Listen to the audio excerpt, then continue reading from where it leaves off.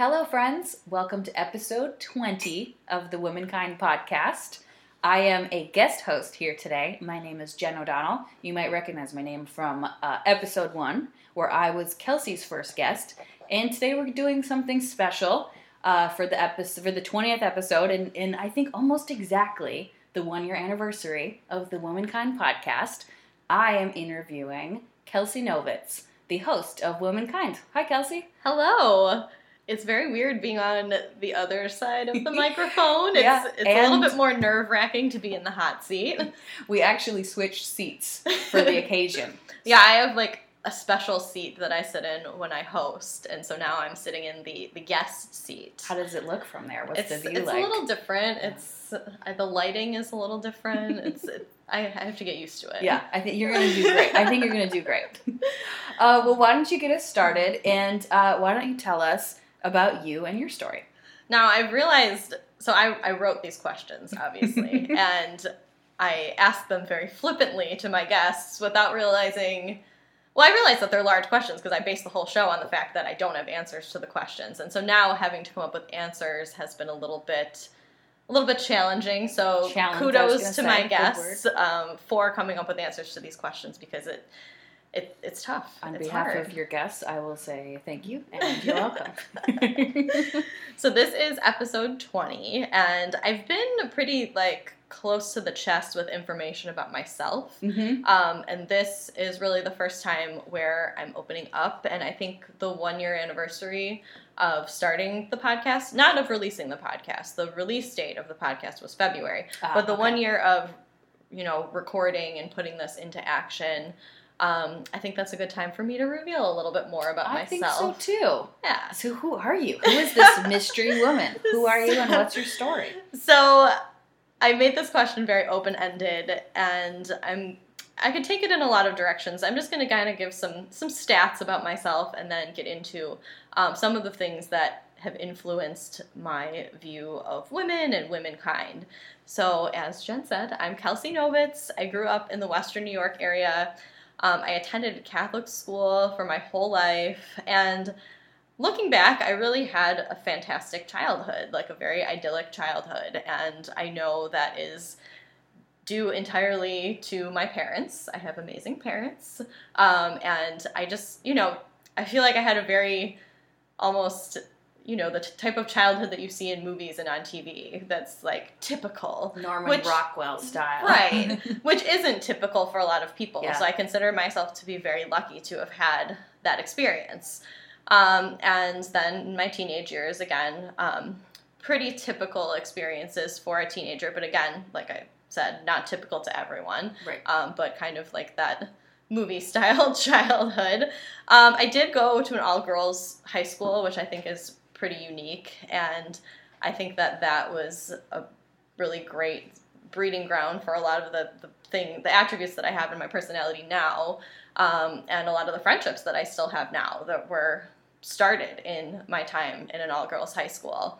After high school, I went to college in Buffalo. I went to Buffalo State, and now I work as a teacher in the Buffalo area in an all-girls school. Go figure.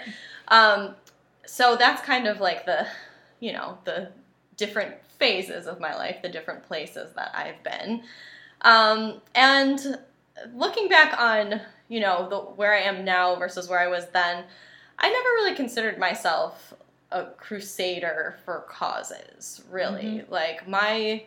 What I was interested in most when I was coming of age was having fun and finding ways to socialize and finding ways to meet new people. I can vouch for that.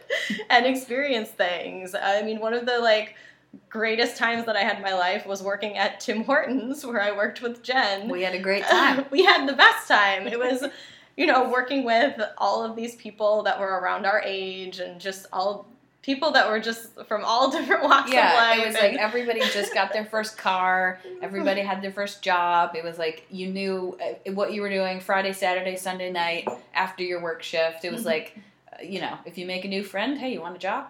We all work together, so. I mean, there was a time in my life where I used the bathroom at this Tim Hortons more than I did at my own house, because that's how much time I spent there. We would, like, get ready in that bathroom to, like, go out. We'd be like, okay. Yeah, we would. Just change out of our gross donut clothes.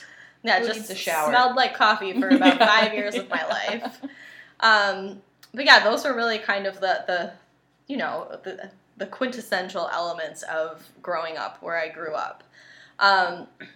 Something interesting that I thought about as I was reflecting on this, and I was considering whether or not this had anything to do with me being a woman, and I'm still not entirely sure of the answer, is I never really felt like I could do things on my own, and I never felt like I could be the person to start something.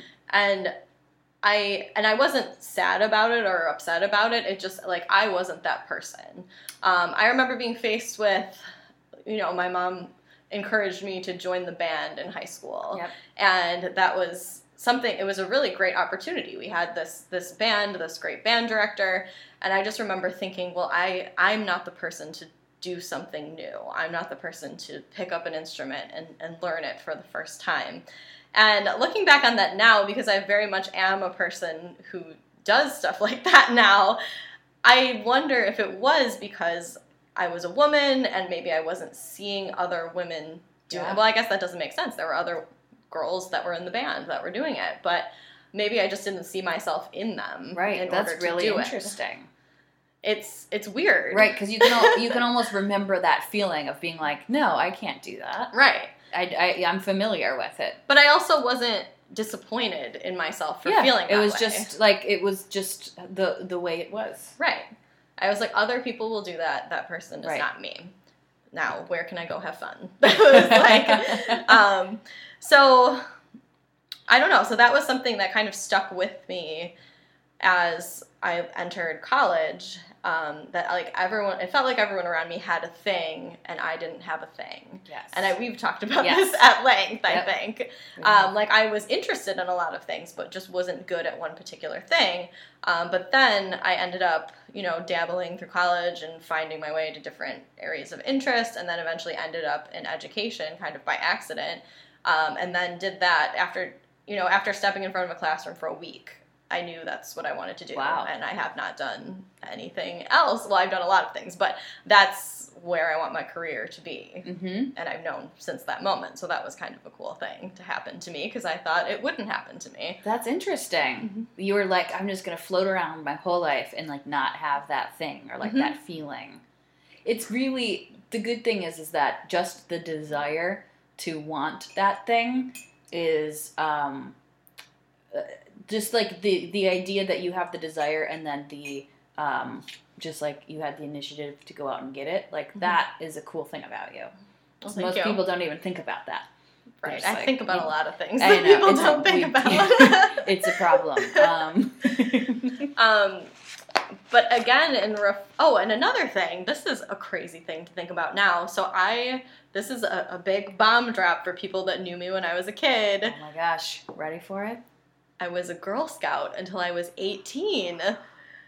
That's right. And this was a secret. And this Nobody was a knew. secret from all of my friends. Even Shannon from episode 2, I did not tell her. And she only found out, I think, within the last few years. Oh and my we've known each other forever. And so I feel like I always knew this, but I wasn't really in that group of friends. Kelsey and I have known each other for a long time, but I didn't go to high school with Kelsey. Right. We worked together. So I feel like I was separate from that. Well, and it was a weird kind of peer pressure, because I was in Girl Scouts from kindergarten on, and it was always just a part of my life. But then, I hit middle school, and it was kind of like this crossroads of, well, what do I do with this? What do I tell people? And I didn't know anyone else that was my age that was still in it in middle school. Aside from the girls that I was in with. That's what I was just going to say. What about them? Well, I didn't go to school with any of them. And so they they definitely had this, and I mean, when I transitioned to high school, I was in an all-girls school, but they were in Jen's high school, in a co-ed high school, and they did not want anyone to know. And so whenever we were at a community event and they saw other people, they would hide. And so I kind of felt like, well, I should do that too. Right, because you saw them being ashamed of it. Right. Which is so crazy. It's the Girl Scouts. Right. We were doing amazing things. I always thought the Girl Scouts were so cool. Well, you should have joined I mean, haven't they seen Troop Beverly Hills? I know, I was too scared to join the Girl Scouts. I was like, in your way of like, I can't be the kind of person that does that. I always felt like everybody was way ahead of me and that I would start out as an amateur. And you would have everything. loved... I feel like that about everything in my life. That, like, I'm going to show up and everybody's going to be like, oh, well, don't you know this song? Can't you tie this knot? I know they don't do that. But you really didn't. You could have just shown up. You actually would have loved Girl Scouts. I wish I did. I would have been the best. What do they call the best scout? The best scout. I would have been number one. Well, and that was the thing. So when I was in 8th grade, we earned our silver awards, and we traveled to Savannah, Georgia, which is the birthplace of the Girl Scouts. Wow. So these are pretty amazing things. And I remember, I think I told some of my friends that I was going on a family vacation instead of telling them what I was actually doing. And this was 8th grade, and I kept this up all through high school. And I just never... What did you say you were doing, like, on Tuesday night or whenever it would be? I mean, I don't think anyone asked, really, what I was doing. So that's just an interesting thing to look back on. But it relates to... Well, yeah, because it's a big part of your identity. And for you to not have, like, been, like, proud to, like, wave that flag, that's like it's really strange to feel like you didn't have a quote-unquote thing. Like, if you were a Boy Scout and you went all the way, you could put Eagle Scout on your resume. I also feel it might be a stigma that may have been with the Scouts, because I don't know I don't think that there were many Boy Scouts who were even loud and proud about it. It was kind of like a nerdy thing to do. And so that may be part of it. That it was just, like, oh, you're in the Scouts? Oh, just not cool. Yeah. But who cares about being cool? I mean, now that brings me to this other, like, facet of myself that I looked at, because I was thinking, my answers to these questions would be different at different stages in my life. So now I was thinking, okay, looking back at my life, did being a woman have an impact on my behavior at certain points in my life? And the answer is yes, in a major way, because a lot of the things that I did between middle school, high school, college, I was not operating in, like, an independent space. I was operating in a way that I hoped would make me seem cool and interesting to boys. That was the whole thing. Yep. The way that I dressed, some of the things that I said, the way that I talked, jokes that I told. I know you can relate to that one.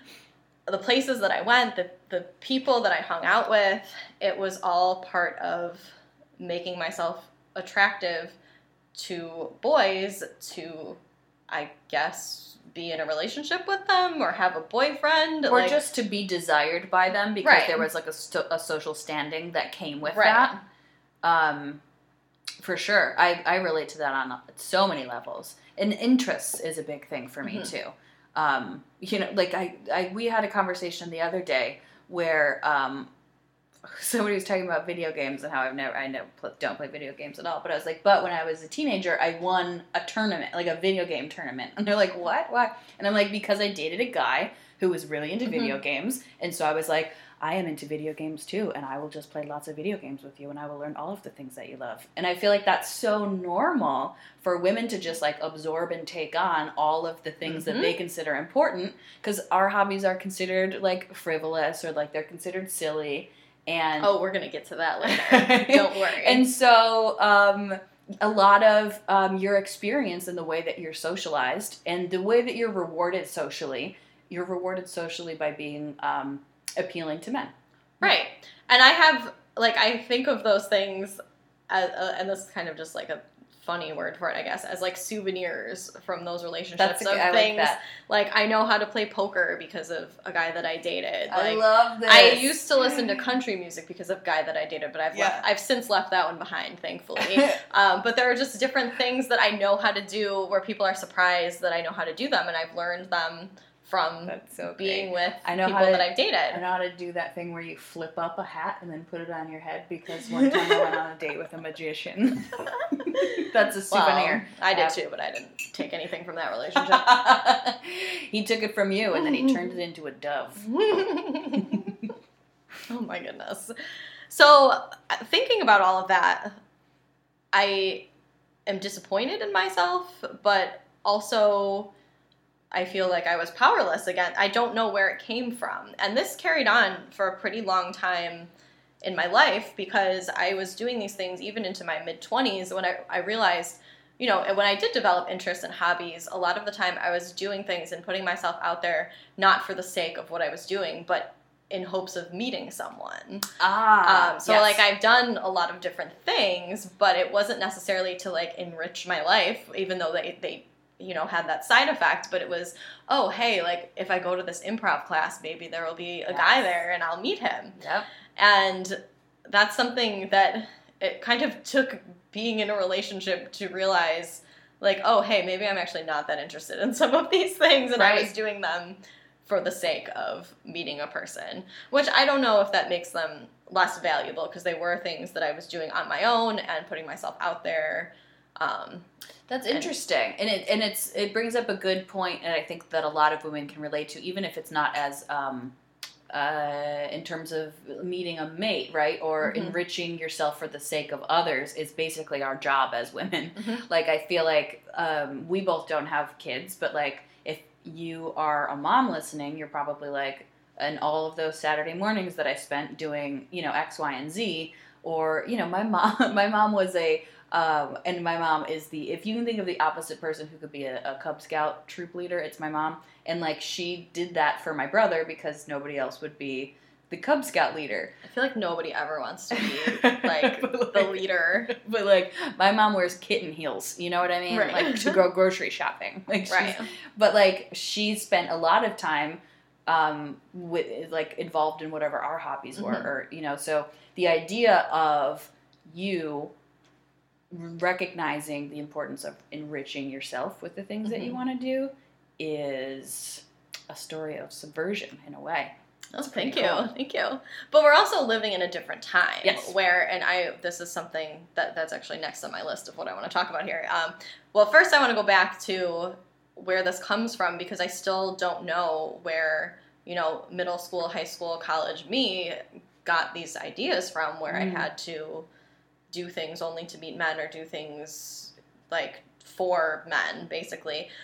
Because it did not, was it media? Was it social pressure? I can say that it did not come from my mom, because she always encouraged me to be very independent, and, like, discouraged me from, I mean, it was pretty early when I, like, you know, came home with, like, items for Valentine's Day, and my mom was kind of distraught by it, because it was such a young age when that happened, and she kind of forbade me from doing that. So that may be part of it, that it was like the forbidden forbiddenness of the situation. But no, she always encouraged me to kind of cultivate my own interests. But I don't understand. I mean, today we don't really, or maybe we're just starting to value independence and being single. And I guess I feel like maybe those things when I was younger were not as valued. Like, we have this, like, we confer this status onto people who are in relationships and people who are kind of paired off or married. But being single and, like, cultivating your own interests isn't valued, and especially in women. Right. Well, because we're not valued for. There isn't a long chain of representation and examples of us to look at of women who were valued for that. Right. So who would you have looked at? Yeah. Anyone that was someone who was kind of, like, quirky or ostracized, or, like, the crazy aunt or something like that. Take it from me, crazy Aunt Jenny. Shout out to Layla. So I feel like, yeah, that's, like, a very new thing, and it was hard to navigate that, especially when, you know, I hadn't met the person that I wanted to be with, and so many people around me had, and I was, like, looking for things to do and places to meet people, and it's really hard to meet people when you're in your late 20s. It's really hard, and so that was just kind of a struggle. And it becomes like you're like, oh, well, I'm working on myself, and people are like, but you're looking for somebody, right? And so when enough people say that, you're obviously like, well, I guess I am. I guess I must be. I tried really hard to like not look and whatever, but. Well, I think too, I mean, what you said, like, where does that come from? I mean, it's in the air. It's ingrained in us. It's examples of people who we know and people who we grew up with, but it's every movie, it's every TV show. Right. You know, like, and I watch a lot of those. Right, so. and we did. And those things are, you know, the things that we were watching in the 90s about a girl's experience, they were written and directed by men. That's true. You know, so that the idea that you didn't have the representation to look at a movie or watch a show where it was about, you know, in the same way you could watch a movie about a man who did. Like, I remember we were really into reading Into the Wild. Remember when we both read that book? I didn't. Or we I read saw the movie together. We saw the movie when we were in college. Because I read it pretty recently. Right. And it was just like, we watched so many stories just about men looking for themselves. Well, now when I look at that and like compare Into the Wild to Wild. Oh, yeah. Well, first of all, I mean, I don't know, Into the Wild, now I see the mental health issues that he had in, you know, that journey, which I didn't recognize when I was 22 when we watched the movie. It was kind of like romanticized. Yes. Yeah. But now reading that, I'm like, all right, we get it. Yeah. You don't want to participate in society. All right, see you later. Like, send your mama a piece of mail through the post office. He didn't send them anything. Oh, well, he should have. He should have, because they were like really upset. Oh yeah, I think I romanticized him for like 6 months. Well, I think I don't know. I found it really disturbing. Yeah, I did too. I really did too. Mm-hmm. But that was just the first one I could think of. But like, there are just so many. I feel like I bought a kayak because of that movie.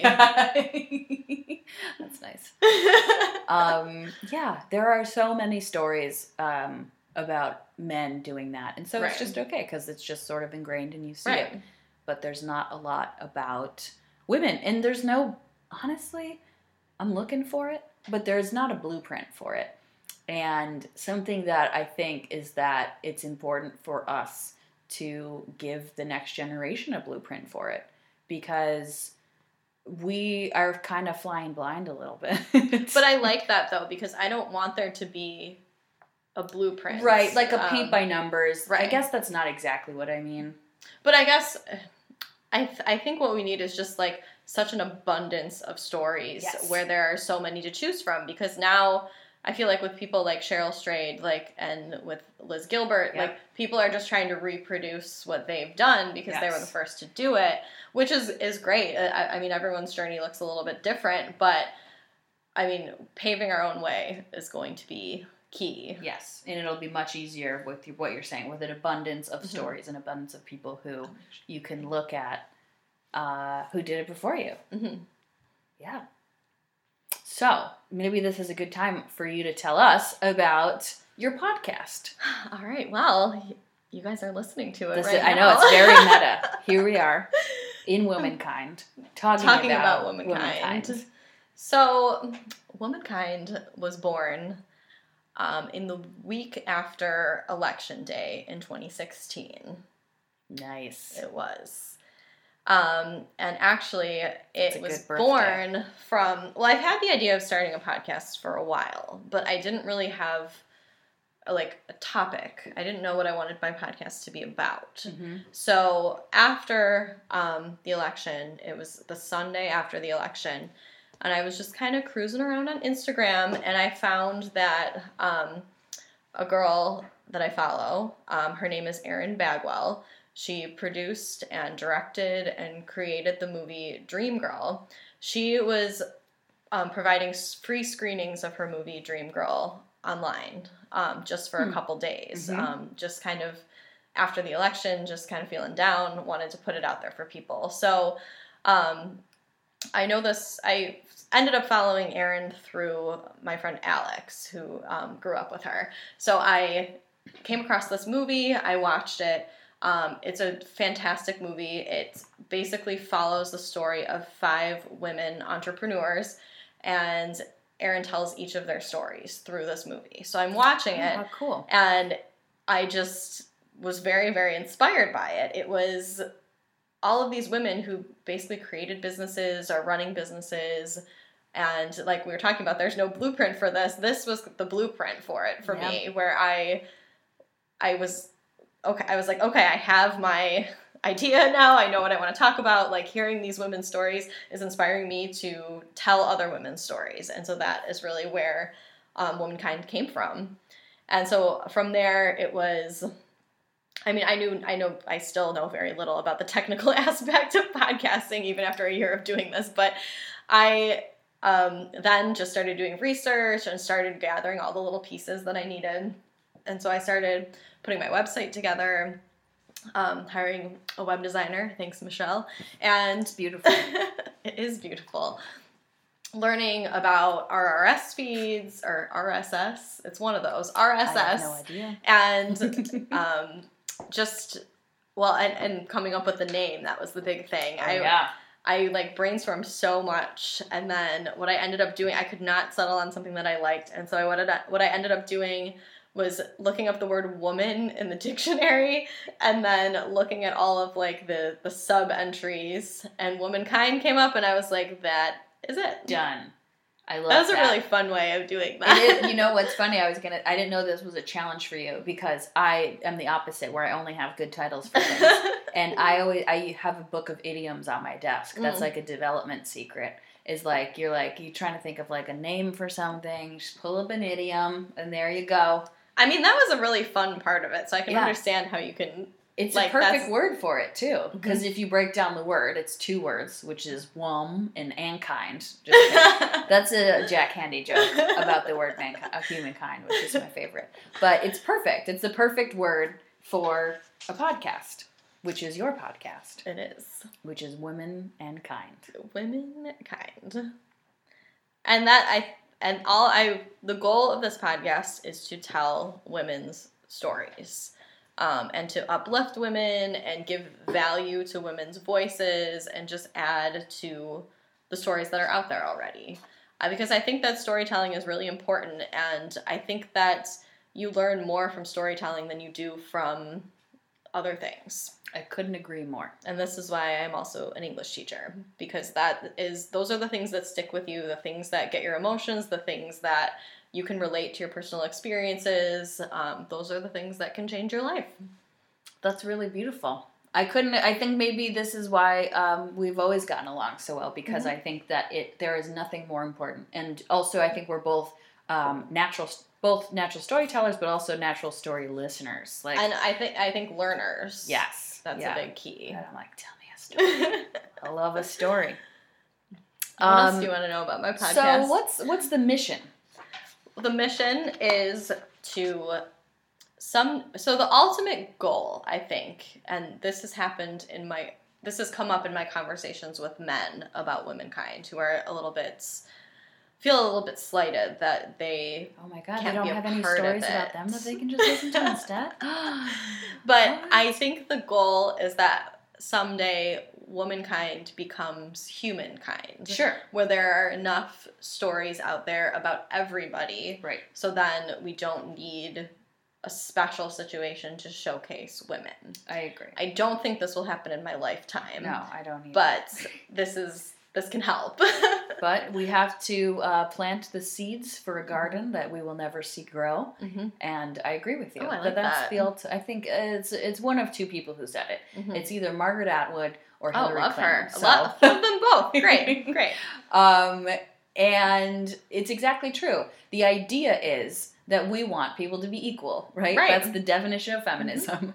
Mm-hmm. We want there to be equal stories about men as there are equal stories about women. But we gotta give us a little push. Right, we need... Yeah.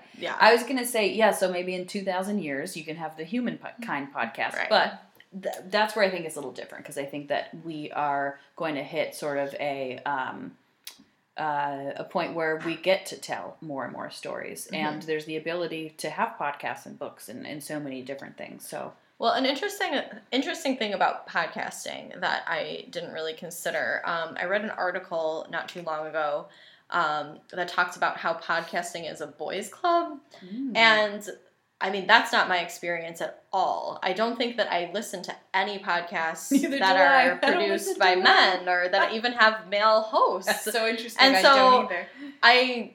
I mean, obviously, like, you know, I'm not like on like the top 10 list or anything like that, but But the ones that you choose are the ones about women. Right.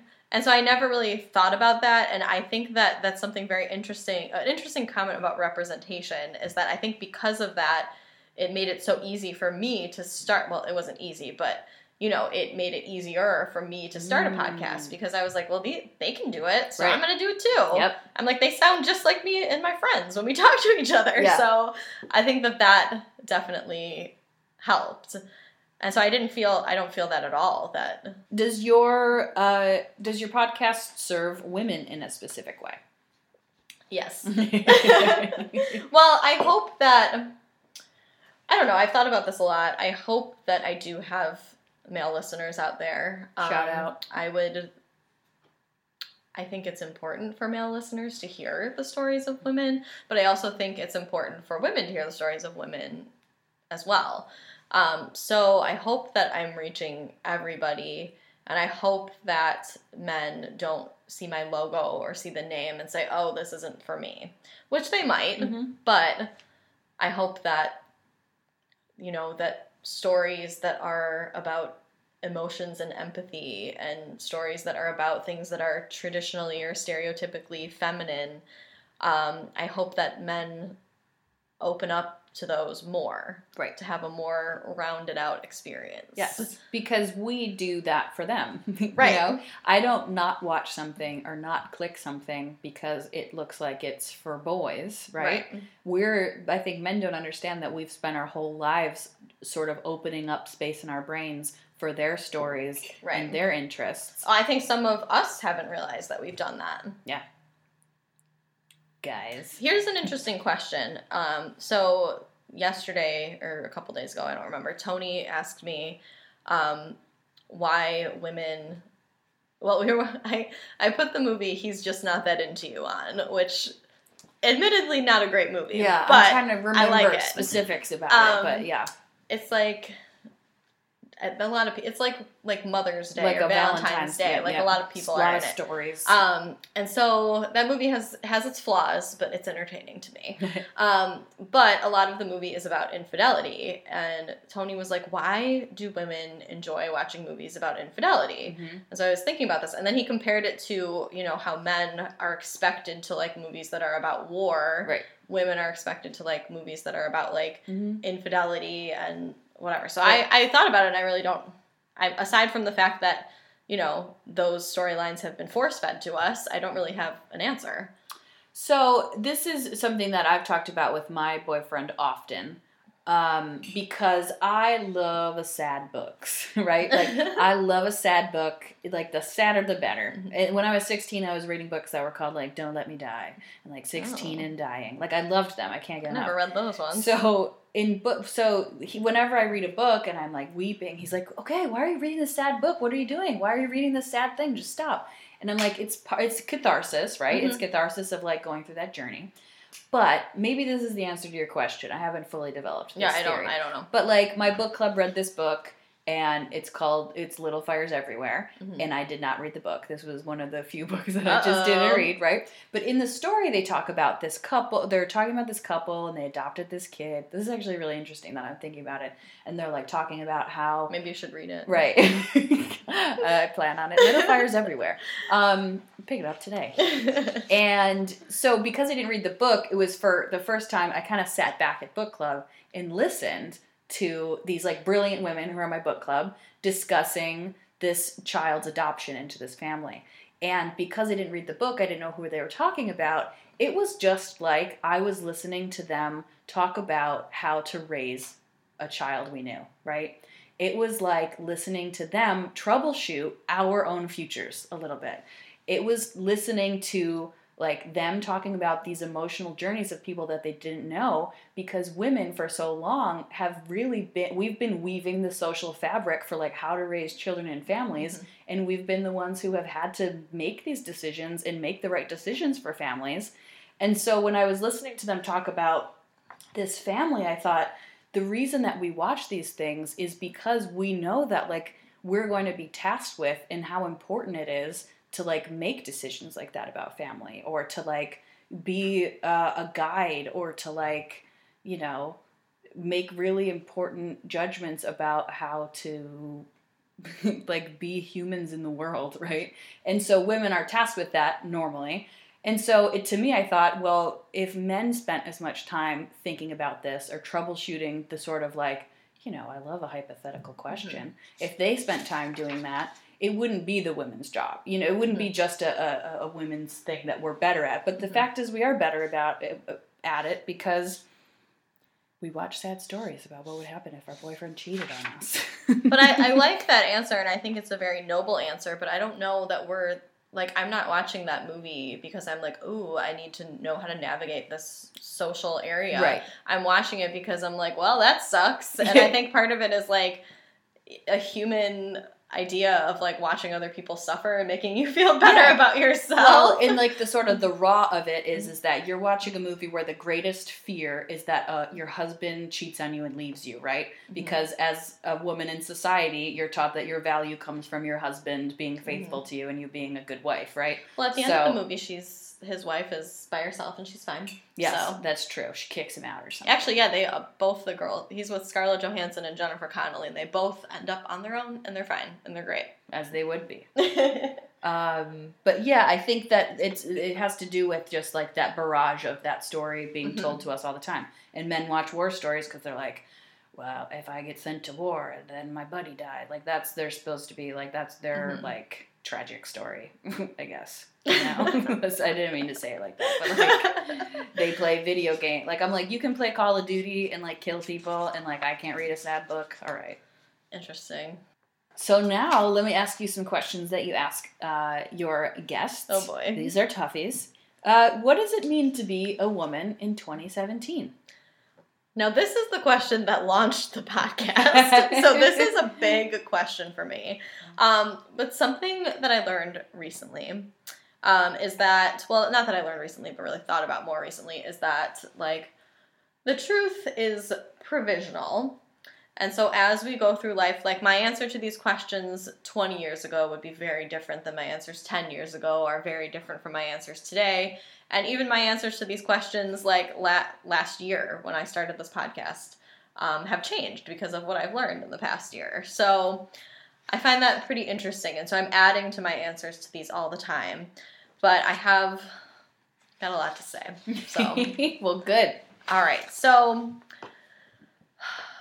what does it mean to be a woman in 2017? All right. So this is my general answer, not necessarily specific to myself. But being a woman is a lot of responsibility. Yes. Society expects a lot from women. And I think that's something that I've heard echoed from almost every single one of my guests. That's been a major recurring theme. Right. Women trying to be everything at once. And that's the big takeaway that I think I have for this question from all the people that I've talked to, is that I do believe that women can be anything on an individual basis.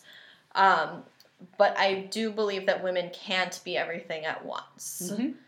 And that's kind of the biggest takeaway. You can't be everything at once. You have different phases in your life, and you have to do different things at different times. And I think that's true of men, too, in a lot of cases, but maybe not as much. They're not forced into... There's a little less pressure. Right, absolutely. And so I was raised to believe that I could be anything. Like, me too. We're from, like, the girl power generation. We were raised on the Spice Girls. And I think that...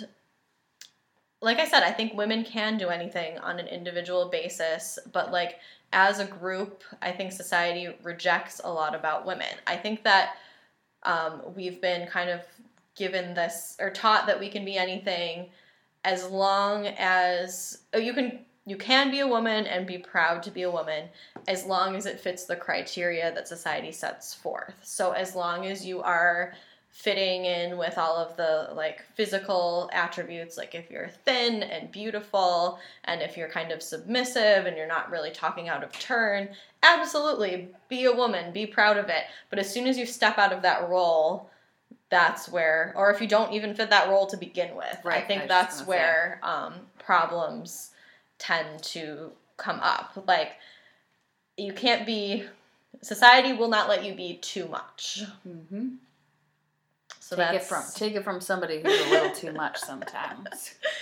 Yeah, and that's interesting because, like, so now just, like, talking about myself on a personal level, like, I think in a lot of ways for a lot of my life, I really fit, like, the societal, like, conventional standards. Mm-hmm. And so I think when I was younger, I was kind of like, what's everybody talking about? It's so easy. Like, you just do your hair this way and you're fine. Like, but I don't think I understood that I was just, like, I fit in that role pretty nicely and I just acted it out. Right. And then as soon as I tried to, like, step out of that role is where problems would start to creep up. Mm-hmm. And so I think that maybe if I were a little bit different, I would have noticed that a lot earlier. Can I ask you, what types of things would you have said that were maybe the first or the early ways that you tried to step out of a certain role? I mean, even, like, through this podcast where I have people, like, men who are angry that they can't be on the podcast. Like, I guess that would be, like, my most public example that I have. Mm-hmm. But the thing about me is that I spend a lot of time in all-female spaces. Yes. I work in an all-girls school. I'm very envious of I this. work out at the gym, the all-female gym.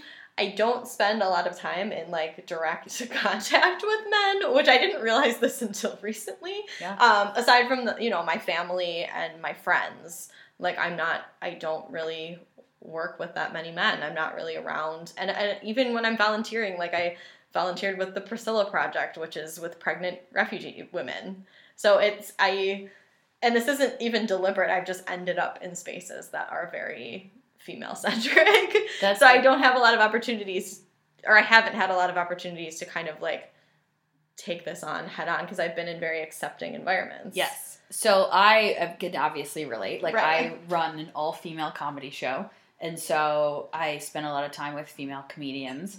I have an all-female book club.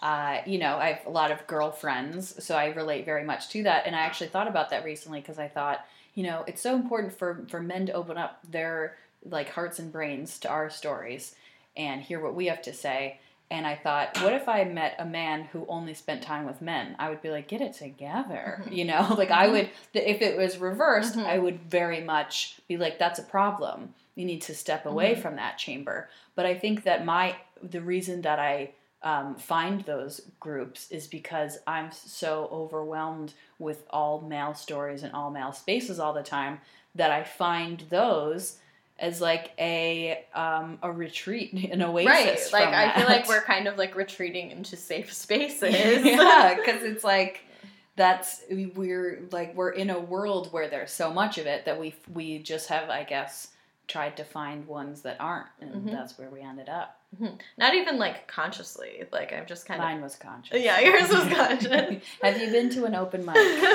Have you seen a male comic? One too many. Thank you. Let's see. I think I mostly answered that question. I do really think that it's an incredible time to be a woman because, like I said, I think that you can do a lot of things that you couldn't do 20, 30, 50, 100 years ago. But it still has a lot of limitations. Like, in my life, I'm very lucky because I am able to do the things that I do and be very independent, but it's because of where I was born, where I grew up, what my family's like, what my religion is, and, like, all this number of, like, things that kind of came together as, like, a perfect storm that allowed me to be who I am. And people that have 1 degree of difference from some of those things, like, aren't able to do the things that I do because of where they're from or because of their religion or because of where they grew up. So, I mean, it's an incredible time to be a woman in Buffalo, New York, Yeah. whose family lets her do what she's got to do. Right. Like, And that's why I think it's been so brave of you to have we say this in the ladies' room, that we are literally giving women a microphone, and that's what you're doing here in this. And most of your guests have been local, and I think that that's really important. And it's, and it's been a diverse range of perspectives and backgrounds, and you're literally giving these stories a microphone, and that's really brave. And like you said, you're acknowledging that you were in a position to be able to do that. You can have a job and do this podcast, and you can still be accepted into your family and have this podcast. You have a night free to yourself in a week to be able to do this podcast. And I'd like to tell more stories of people that aren't in a position that I'm in. Yes.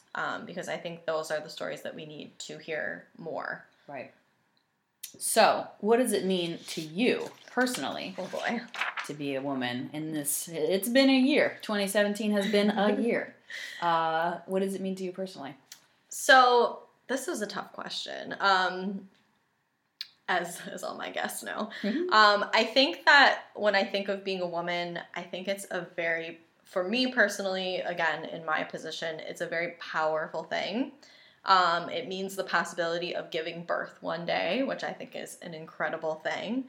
And it means that I have the opportunity to be beautiful and a work of art, as we've seen, like, women's bodies have been, and faces have been revered through art since the beginning of time. So it's like being able to be part of that. But I'm still not 100% sure. I know that for me personally, it does mean including everybody who identifies as a woman. That's everyone who identifies as a woman is part of womankind. An interesting thing that came up as I was thinking about this, again, along that line, thinking about power, is that, I mean, being a woman, you do have a certain amount of power that you can wield. And this makes me think of something that happened to me like a couple months ago. So my headlight of my car was out. So I stopped, I looked at the kind of light bulb that I needed. I looked up how to do it. And I was like, okay, I need to change this today so I don't get pulled over. So I go and stop at a car parts store to buy the headlight. So I go in. Everyone stares at me when I walk in because they're like, why is this person coming in the store? Why is this woman coming in the store? And then I was like, just point me in the direction of the light bulbs because I've never been in the store. So the guy comes out from behind the counter, walks me over to the light bulbs, finds the one that I need, even though I had everything in front of me, which is nice. That might just be part of salesmanship. Yeah. And then he cashes me out, and it was also raining. It was like pouring. Without prompting, he says, as he's cashing me out, I get off my shift in 2 minutes. Do you want me to just put this in for you? I'm really not supposed to do it while I'm on the clock, so I'll just, when I get off the clock, I'll put it in for you. And I said, I weighed my options. It was raining. Yep. I was perfectly capable of doing it myself. Yep. But I kind of weighed my options, and I was like, you know what? I don't really want to do this. So this guy's offering. It's nice. Whatever. So I let him do it.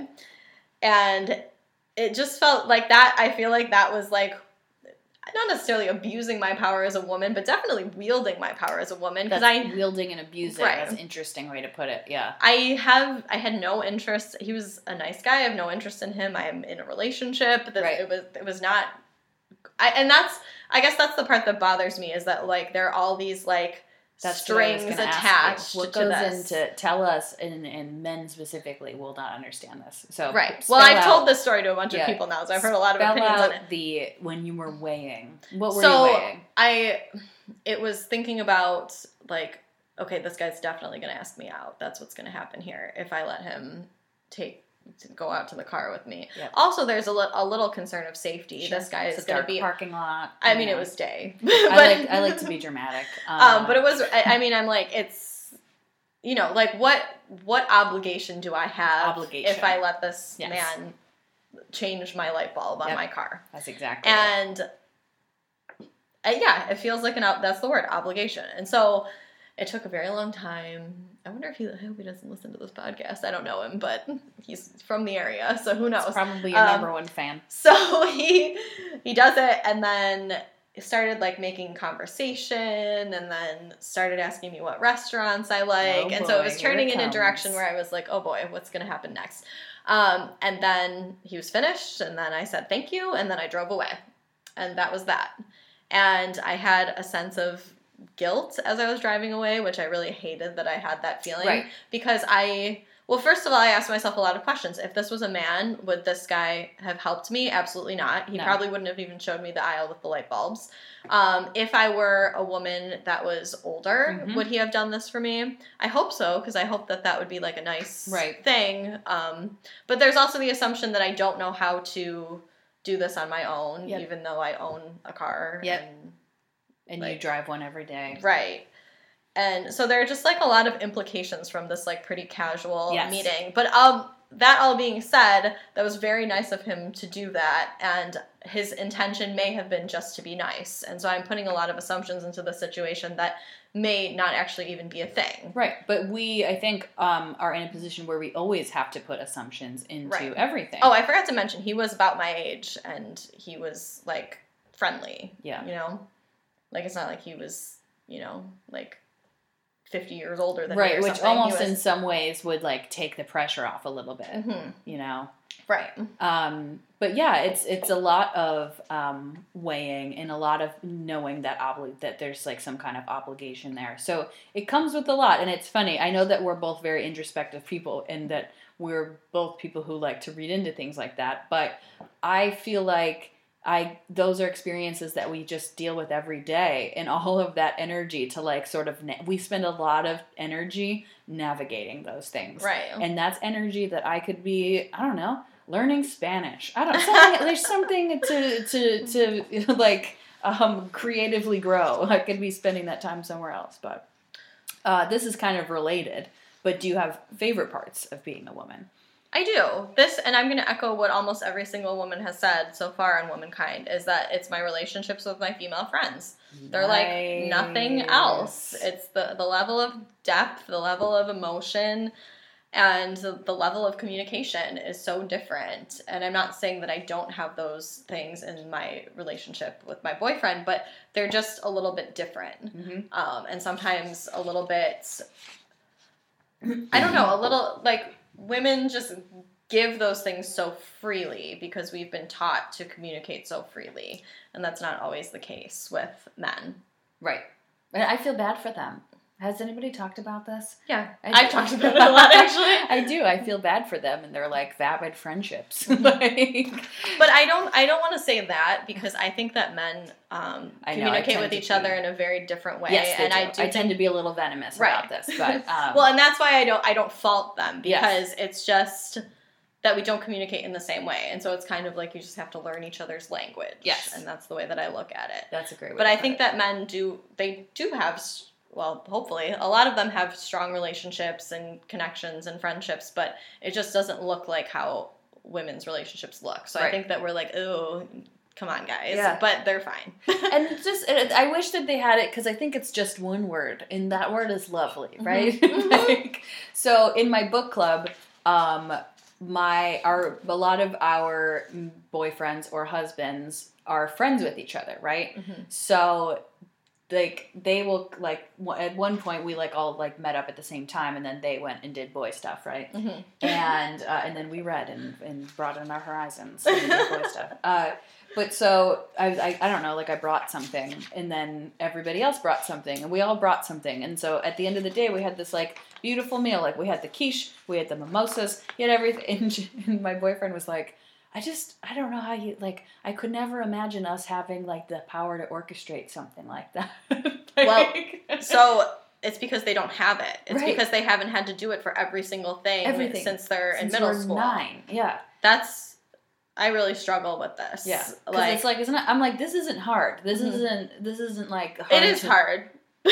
But no, I guess hard to learn. Right. That's what I mean. It's hard to do. It's hard to do. It's a lot of energy and effort, but it's not hard to learn. You just have to try it once or twice. So speaking of, what are the hardest parts about being a woman? Did I answer that question? I don't even know what I said. You said what you liked the most. Right. Okay. Did you cover that? Yes, I did. What you liked the most? Yep. Me as a friend, got it. Yep, okay, that was check. it. On record. Hardest parts. I have a list. And we can expand on these if we want. I bet I will. Feeling like your body does not belong to you. Yes. And this is a lot of what I talked about like in middle school and high school, like when the things that I would wear, I was wearing for men. Because I wanted them to think of me a certain way. And I mean, with all the sexual assault allegations and everything that's going on, like, we're just talking about women as if they're objects, and women are human, and that's it. I feel like you are actually a little bit more, we touched on this briefly in a text message, but like, I think that you are actually more liberated than I am in a way on this topic. Because even right now I'm sitting here interviewing Kelsey, and my skirt is half unzipped because I'm on a show tonight at Helium, and I'm wearing a skirt on stage because I tend to like dress up when I go on stage. And I also know that like the things that I'm going to be saying are a little bit like, it's almost like if I know that I'm dressed the way that people stereotypically like women to look, I have blonde hair, I'm wearing a skirt, I know that that's like a spoonful of sugar with the things that I say. And I know that I can't deliver my brand of comedy and the things that I feel and things that I say. I know that it will be more well received when I look a certain way. And so, and maybe it's different because I go on stage, but like I like curl my hair before I go on stage, and I wear lip gloss, and like that feels like it not belonging to me in a way. And I really, I like respect and sort of envy and want to be like women who can throw that all away. And it's like, it's tough to like. But I mean, I think that, because it's different if you're like, going to the grocery store versus like you're on stage, like you're on display. And so that comes with a whole nother set of pressures. Yeah, and pressures. All right, I'm going to keep going. Okay, next on the list. Trying to live up to the expectations of others and dealing with the fallout when you don't. And so that actually just ties into what we were just saying. Like, it comes with obligation, it comes with consequences. And what we were talking about before, like, when you're going to book club, you're like cooking stuff and doing this and doing that and organizing this and doing that. And a lot of the time when I'm doing stuff like that, like, I've had people say to me, like, just don't. Right. But, like, what happens when you don't? Because then you're the person who never brings anything, or you're the person who doesn't do this. And a lot of these expectations, I feel like, come from, like, a middle-class white woman. And I feel like a lot of these expectations are things that are part of the territory with, like, that particular group of people. And so maybe people in other groups don't do that or don't have that expectation, but that's the expectation that I feel. Yeah, and it comes with the privilege of that, right? Comes with obligations. It's sort of like a toll that you pay. Right. This one, obviously I don't have children. I mentioned that before. But this is something that I'm like preemptively anticipating. So trying to balance life with children, and having to give things up when dads are not expected to do that. Oh, yeah. We don't have to talk about that one much more. Well, I'm sure we'll talk about it in a few years. Doing emotional labor for everyone around you. But like I said, I don't experience that one as much because I'm in female spaces so often that I don't really have to do that one. Yeah.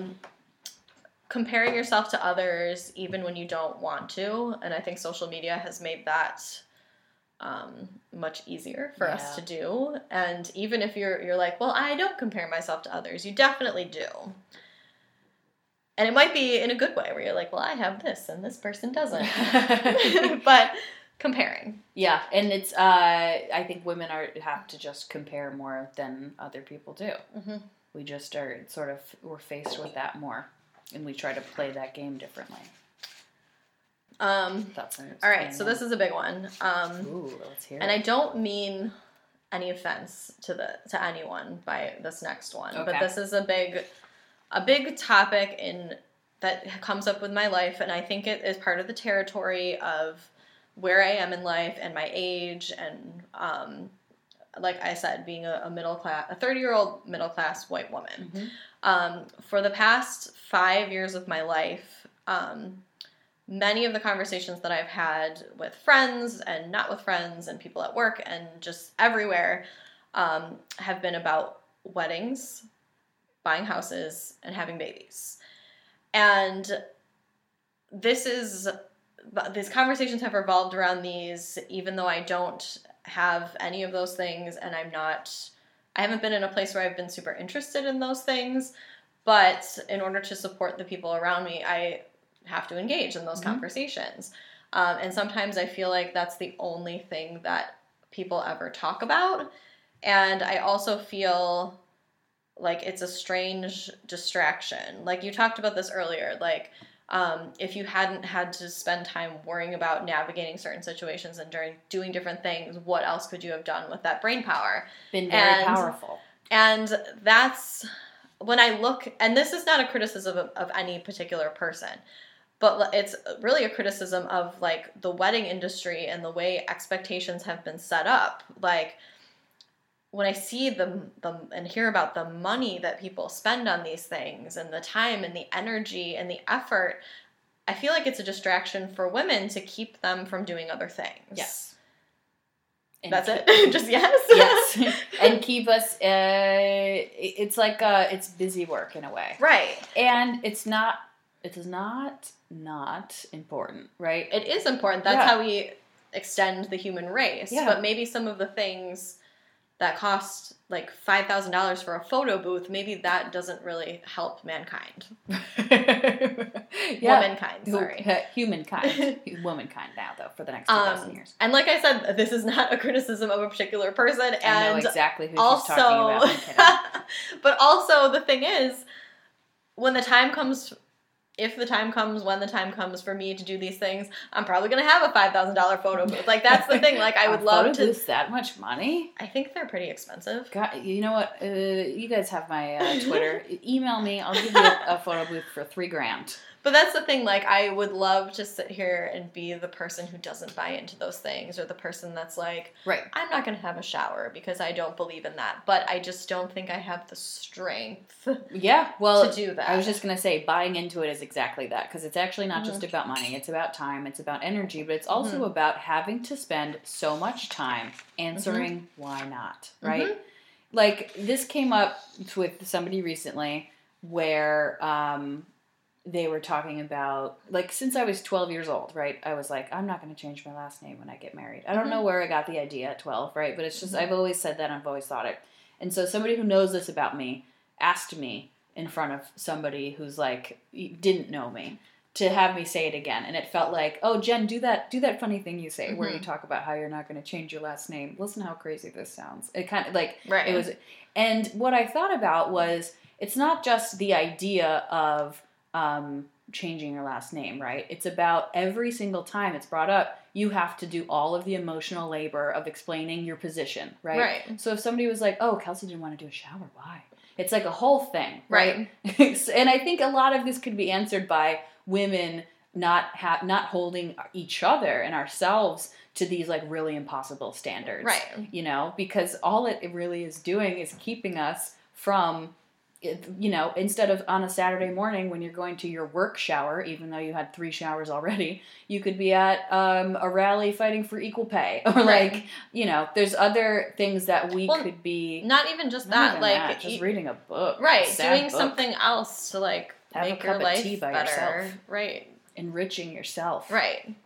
And this is a very, like, tough thing for me to talk about, because I really support all my friends that have gone through all of these things, and I think marriage is a great thing, and I love all the babies that are in my life, and it's like, I don't know, I'm surrounded by such smart, amazing women, and I don't know, it's tough. It's tough to think about that this is what we are spending our time on, and it's not, like, I think marriage is great, but I don't know that spending all this time and energy and money on these little details that don't really matter when it comes to a marriage I don't know that that's a good use of those resources. Like that's sort of what you're getting caught up with. Right. And it's also not really, like, what do you do after? Like, what happens when all that's over? People talk about how they feel, like, hungover, and they're like, I don't know what to do because I'm not planning my wedding anymore. I got something for you. We're stuffing envelopes. Come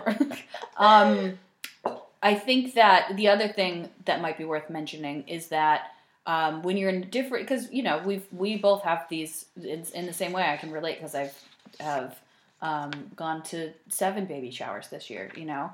I think that there's something about the idea of all of the sort of time and energy that you spend supporting your friends who are going through that, because you know that you'll be going through that and they'll do the same. It's like you also want them to be supporting you and asking you questions about what's happening in your life right now. And it's tough because in some ways it's tough to relate. Right. Because they're like, I don't know, what are you doing? There's, you know.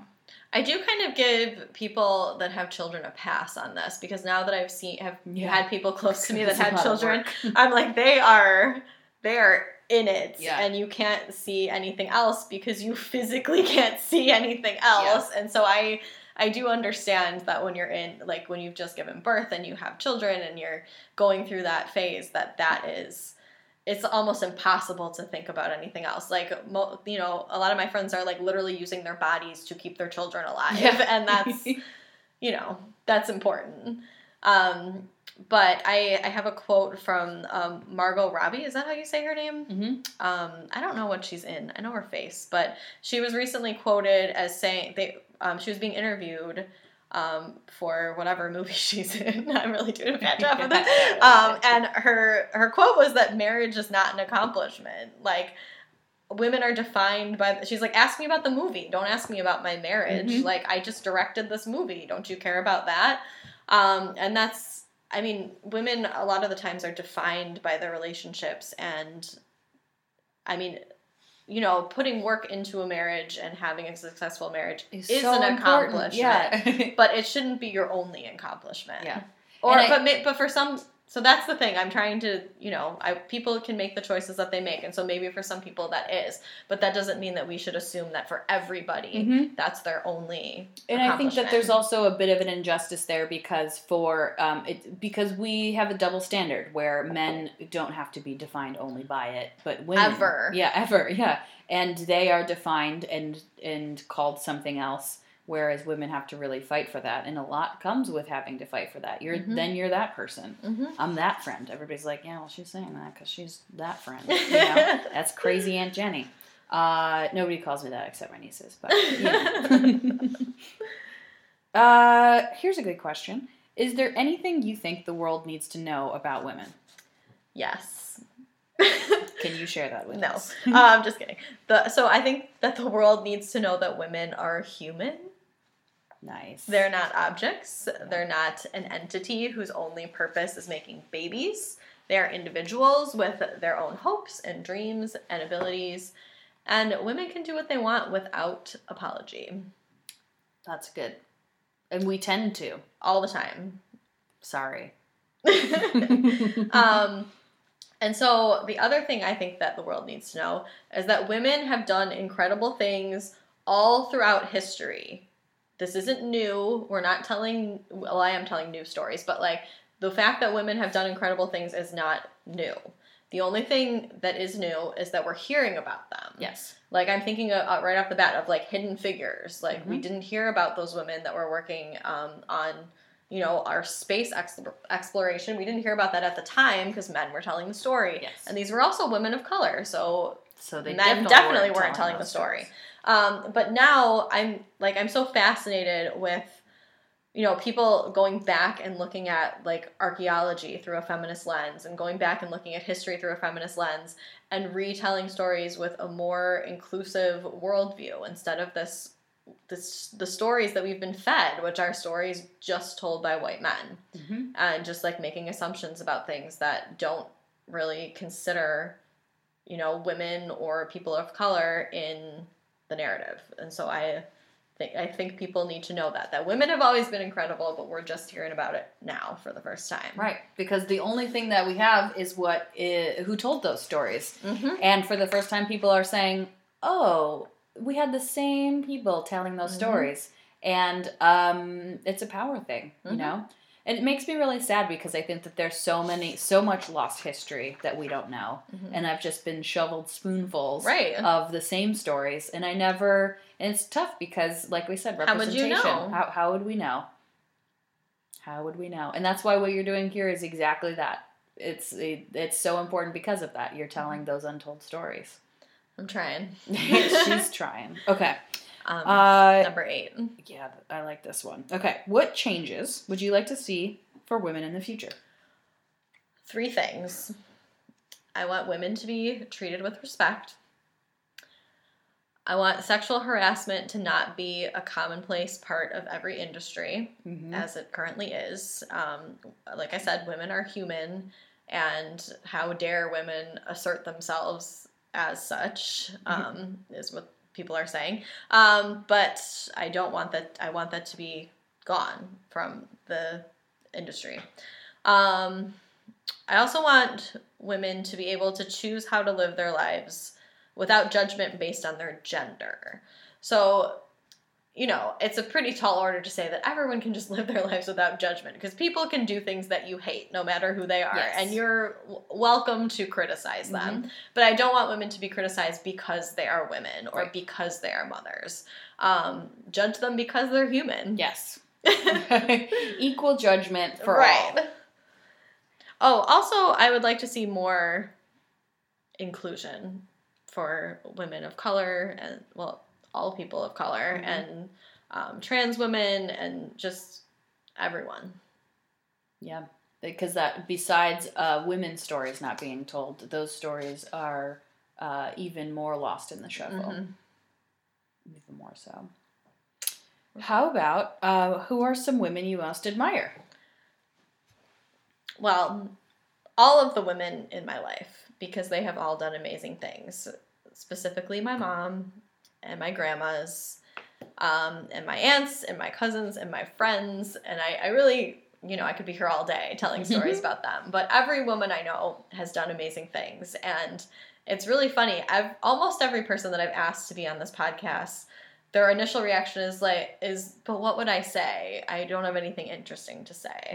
And I can vouch for all of them that every episode has been interesting. Yeah. And it surprises me that people would say that. I think maybe you and Shannon didn't say that, but other people did. I was like, I just want to talk forever. That's annoying. I'm an annoying Yeah, we're person. going real long here. But I just mean, I'm surprised because all of your guests have been so interesting. And they all have interesting stories and something to say. I'm going to talk about Cheryl Strayed a little bit, just because there are many other women that I admire, but I've just been thinking, when I was thinking about my early life, I have a pretty interesting story and an interesting connection to Cheryl Strayed. So Cheryl Strayed is an author. She wrote Wild, and the movie Wild with Reese Witherspoon was based on her book. But I was in college. I was studying abroad in Spain, and I was at a very strange time. I was in this weird relationship with this guy in Buffalo, and just kind of not really knowing which direction my life was going to take next. And I'm in Spain, but independent in Europe for the first time. And I read this article in Glamour magazine that was about finding your own voice. And so I read this article, and it really resonated with me to the point where I ripped it out of my friend's magazine, and I kept it. And it was actually, I put it in a box under my bed, and I would reread it over and over again whenever I needed some kind of pick-me-up in terms of independence and finding my own voice and learning how to listen to myself and what I really wanted.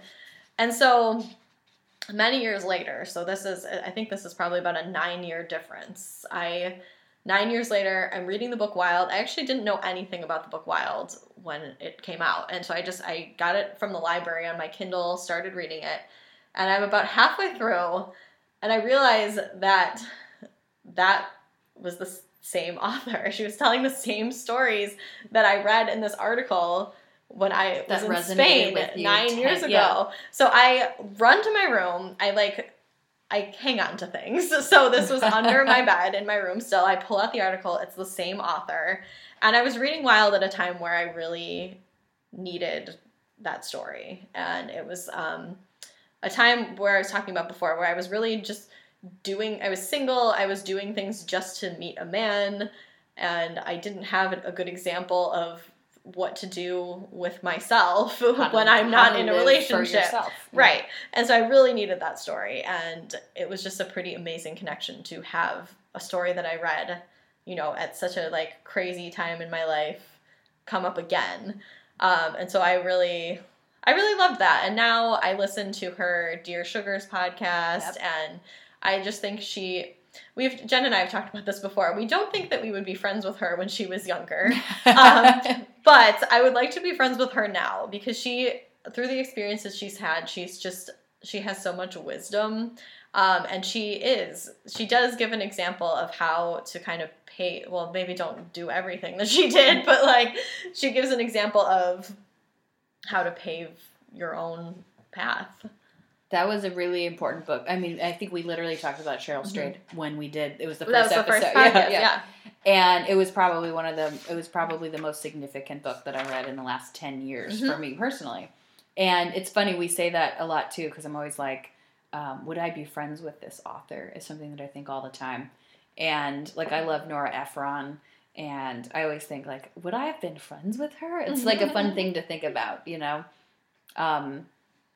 But yeah, that's a seminal book for both of us. Definitely. And I really admire her for Definitely. that. Yeah. How about, do you have a favorite story of a subversive woman? I have many. But I'm just going to we're pushing the limit here on time today. So I'm going to cut some out. I'm going to do just a quick one. Okay. So the person that the subversive woman I'm going to talk about today is Mariana Santos. She founded Chicas Poderosas, which means powerful girls. And she founded it in 2013. So she was a woman who worked for The Guardian and a couple other online publications. And in her time working for these organizations and for this print or digital media organizations, she would often be the only woman in the room. And so she started to think about why that was, because it was very challenging and there weren't women's voices in these spaces. And so she decided to create an organization that is going to close the gender gap in digital media by giving women experience with the tools that they need to be able to create digital media. And so it was created in Costa Rica, and she started doing some events where she taught classes and trained girls in the things that they need to tell their stories online. And really, it's just a matter of making women more comfortable using technology and getting themselves into those spaces, because I think what happens is that men are more likely to be like, oh, I don't know how to do this, but I'll figure it out. And women see technology and are intimidated and feel like, oh, that's not for me. Yes. And so she's trying to really change that through this organization. And so it's expanded now to 13 different countries, and hopefully will continue expanding worldwide. So it's Chicas Poderosas, which means powerful girls. I love that. I know, I do too. That's great. It's true. I think women a lot we feel intimidated. This is something that I feel often. I feel like you relate to. Is like the unqualified thing. Mm-hmm. Like I always feel like I'm not qualified to do something. I feel less and less like it stops me from doing things, which is great. Yeah, but it's sort of the way we were raised. Right. And you mentioned a story about somebody who was like, "Here's what you can do to your microphone so it sounds better." Oh, I forgot to do that. And it's interesting because I think that sometimes men don't realize that they were encouraged to tinker, right? And they were encouraged to play around with things, mm-hmm. and sort of like get good at stuff. Mm-hmm. And that's what I always felt like the reason that I didn't join Girl Scouts, because everybody would be way ahead of the game, you know? Yeah, like, what did you think we were doing? Tinkering, and I would be behind. I guess we were, but yeah, but girls were never encouraged to just sort of like figure it out, and so it just, we weren't socialized to do it, so it's intimidating. Mm-hmm. And so I encourage all women to say, whatever, let's mm-hmm. tinker and learn along the way. I have the quick stories of subversion too. Is that can I share it? Yeah. So the stories of subversion that I love, because I love space, Maybe I would have been an astronaut. I never knew I could. Sally Ride. So when I researched her because I found this really funny story about how when she went up on her first mission, a group of rocket scientists, she told them that she was going to be menstruating, right? She was going to be on her period. And that sounds awful. Oh God, menstruating in space? Please, I'll read that short story. But so these, like Kels, these are our best guys, right? These are our best guys come up to her for like her mission, and they're like, she's going to be up there for one period, and they're like, is 100 tampons enough? And it seems like such a silly story, but it just is so, like, it just shows how much... Just hits the nail on the head. Yeah, well, yeah, it shows how I think typically men and women just exist in such different spheres. Mm-hmm. And the idea that men wouldn't know that, if you don't know, 100 tampons is a lot of tampons. It's very unnecessary. And they just sort of exist in a world where, like, they haven't really... Nobody's ever said, hey, listen to these interesting things about women, or like, here, listen to this thing about just a women's...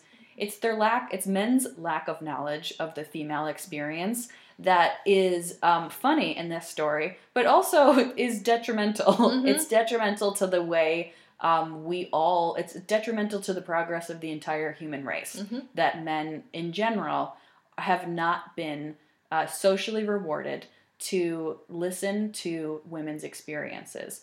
They're not rewarded to do so. There is no requirement to do so. Mm-hmm. And I think it should be required because it will help us all grow. And then the rocket ships will weigh less because there won't be so many tampons on them. Anyway, Sally Ride seemed really cool. Also, didn't know this, first LGBTQ astronaut.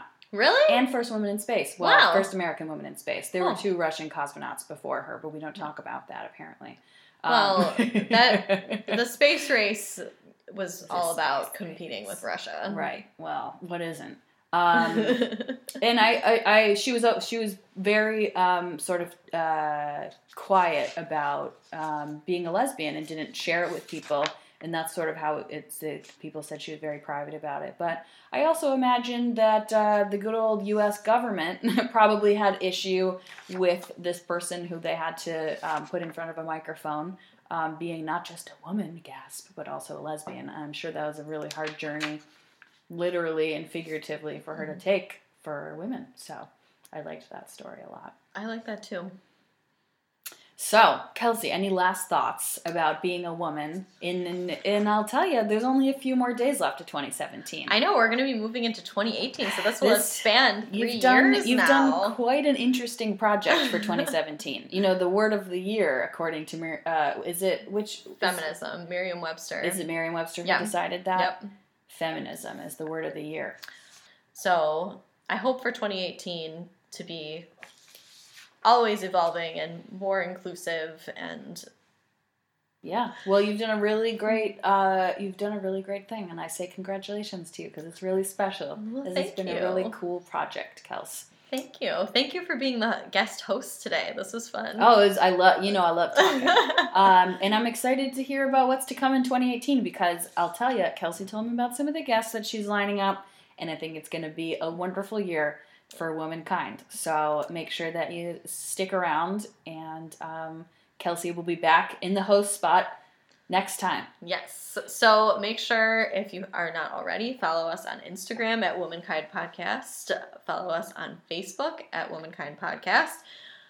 Check out our website, www.womankindpodcast.com, or email us at womankindpodcast@gmail.com.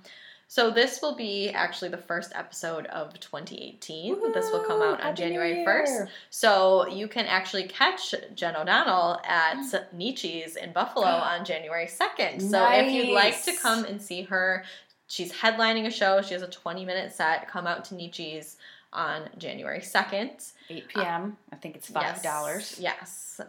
And thank you so much for listening. This is really great. This is great. All right, we can say it together.